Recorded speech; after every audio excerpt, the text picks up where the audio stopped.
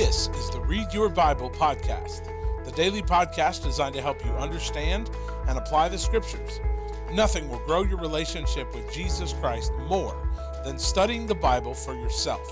I'm your host, Drew Tankersley, and for the next few moments, I want to invite you to join me as we dive into God's Word together. We'll ask God to help us see what He wants us to see so that we can be who He wants us to be.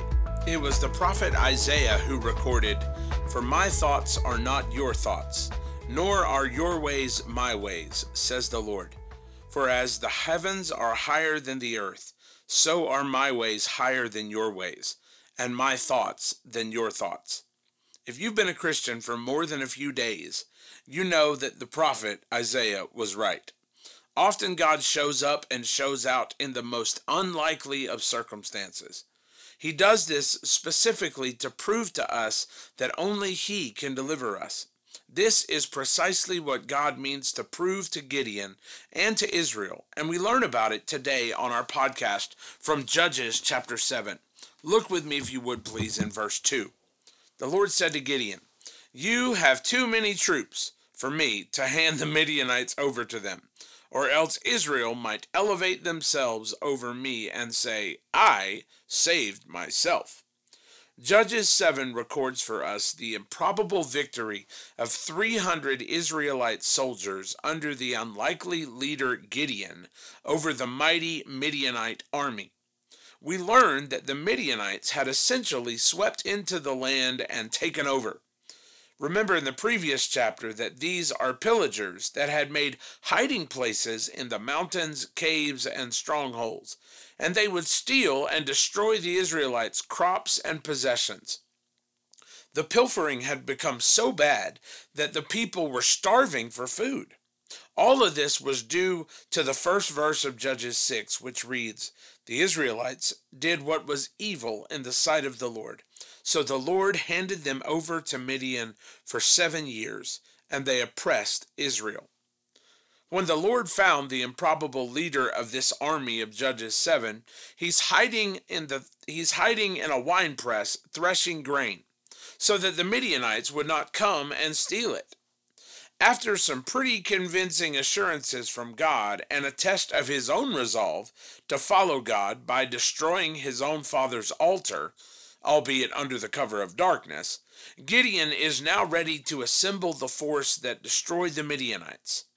But we learn something about God in this chapter. God would have to cull this group of summoned soldiers for their victory only He could accomplish through them. Remember that this nation's force was pretty incalculable. The writer says that their camels alone were as the sands of the seashore, an obvious hyperbole to illustrate the massive nature of this invasion. And now, in human terms, it would stand to reason that Gideon would need every one of the 32,000 soldiers who had enlisted to fight with him. But God had other plans. You see, God knew that lurking behind their fear would be a pride that would cause them to believe that they were the ones who had delivered themselves. And so rather than training these troops for battle, God instead seems intent on sending most of them home. God had Gideon announce to the soldiers that they might as well just go home if they're afraid. Well, when he did this, 2/3 of his army left. When he is left with just about 10,000 men, God has Gideon again divide the men between those who drink water from the river like a dog and those who kneel to drink. Now, whatever the reason for this, it's evident that God seems insistent that the odds of this battle look absolutely ludicrous. I mean, what does drinking water from a creek have to do with your capability as a soldier? Well, I'm not sure I know. But what I do know for sure is that God wanted the odds ridiculously stacked against him. When the evacuation subsides, Gideon is left with 300 dudes against an army of trained soldiers whose camels alone can't be counted. Now, God is clearly up to something here. Remember, this is a people who have continually drifted away from the power that was demonstrated by their God. They have obviously forgotten the capabilities of a God who could deliver them from Egypt with such passion and force. Their God could bring them through a sea and provide for their every need as their trust in him languished in the desert. And then that God would give them the land by actually placing fear into the hearts of the people. This fear would be echoed here as Gideon spends the night before the battle on a recon mission behind enemy lines. And as he listens, he hears the Midianites confess their fear of Gideon and his army. You mean the coward up on the ridge with 300 troops? Well, when Gideon heard this, his heart must have been tremendously encouraged. The following day, 300 soldiers armed with pitchers and trumpets give these Midianites a wake-up call like they'd never experienced. I mean, can you imagine the amazement of Gideon's soldiers after their ridiculous obedience incited these very men to stumble out of their tents intent on killing each other? I mean, indeed, God had done something miraculous here. A lesson that sadly would fall on deaf ears to a people whose hearts had been drawn away from the God who delivered them. Now, as we seek to apply these truths, there are several things to learn here. The first lesson we know is that God often backs himself into a corner to prove to you that only he can deliver you. This is how faith is developed as we learn to trust God and his often peculiar ways with higher and higher stakes. We come to find a God whose power is infinitely more significant than the odds that are stacked up against him.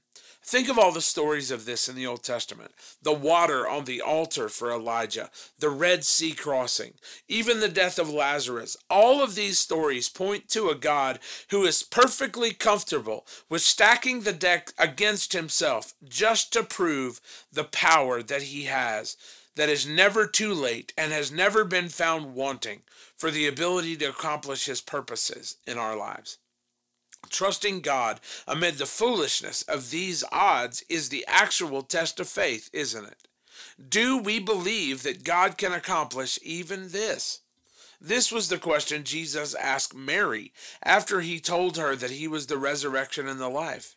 Remember, he asked her, "Do you believe this?" I mean, this is the question for each of us. And this is where the rubber meets the road when it comes to our faith and our obedience. Do we really believe that God can deliver even when the situation seems totally hopeless? And when the stakes get higher and higher and higher and higher, God is growing our faith as we obediently trust him that he can deliver. I'm sure Gideon, who also had a propensity for fear, must have asked God, "Have you done the math on this?" I mean, it can be tempting to think logically when it comes to these things. I mean, I got 300 guys against thousands and thousands and thousands of soldiers. But often, our logic is antithetical to the radical faith in which God calls us to walk. A related idea is that God has little time for those who walk in fear rather than faith. Remember, God told Gideon to send the scared folk home. If they were fearful, they would never have stood with Gideon with a trumpet in one hand and a flashlight in the other, expecting to defeat a mighty army. And sometimes, catch this, our fear precludes us from seeing just what incredible things God can do for those who walk by faith. I mean, can you imagine being sent home before this victory because of your fear? What might you have been thinking when you realized what Gideon and those men did to that army? I think I would have kicked myself for being too scared to trust God's instructions. A third truth that I see here is that God often culls the crowd through unconventional means. I have no idea why God would separate those who drank from the river like dogs and those who knelt down at the river to drink. But maybe that's the point. God doesn't select the bravest, the wisest, the strongest, the most cunning.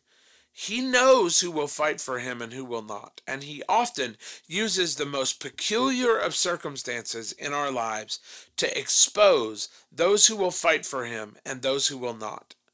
The key here is Gideon's willingness to comply with God's demands. It's his obedience. He might have been tempted to raise the eyebrow at God and say, "Are you sure all of this is necessary?" But that's not in the text. All we read is just faithful complicity with God's instructions. And as leaders, we should recognize that God's timelines and God's directives may not fit within our cadre of wisdom. God's ways are always higher and more extraordinary, but they may appear to us often unconventional and even a little unnerving. The final truth here that I see is the test of leadership. Gideon's instructions in verse 17 are very telling.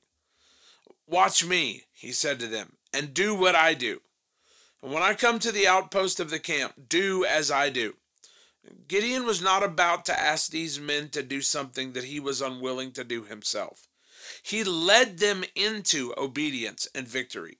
I think this is incredibly significant. Gideon showed them what faith looked like in his own life first. Now this is what a leader endeavors to accomplish. To live a life that motivates and inspires those within his ranks to follow his example of faith. And it has to start with those who lead. That's kind of the point. If we're to be leaders who embody the faith of Gideon, it will often involve ludicrous obedience and vigilant courage. God will bring victory to those who can walk this road. Let's close together. Father, help us. Thank you for the incredible example of Gideon.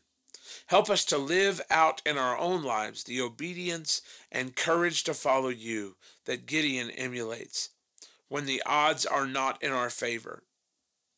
Help us to remember that when you seem insistent on winnowing them even further, that you're up to something bigger than we understand.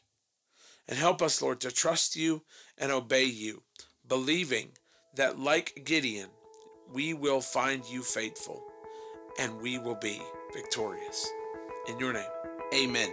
Thanks so much for joining us today for the Read Your Bible podcast.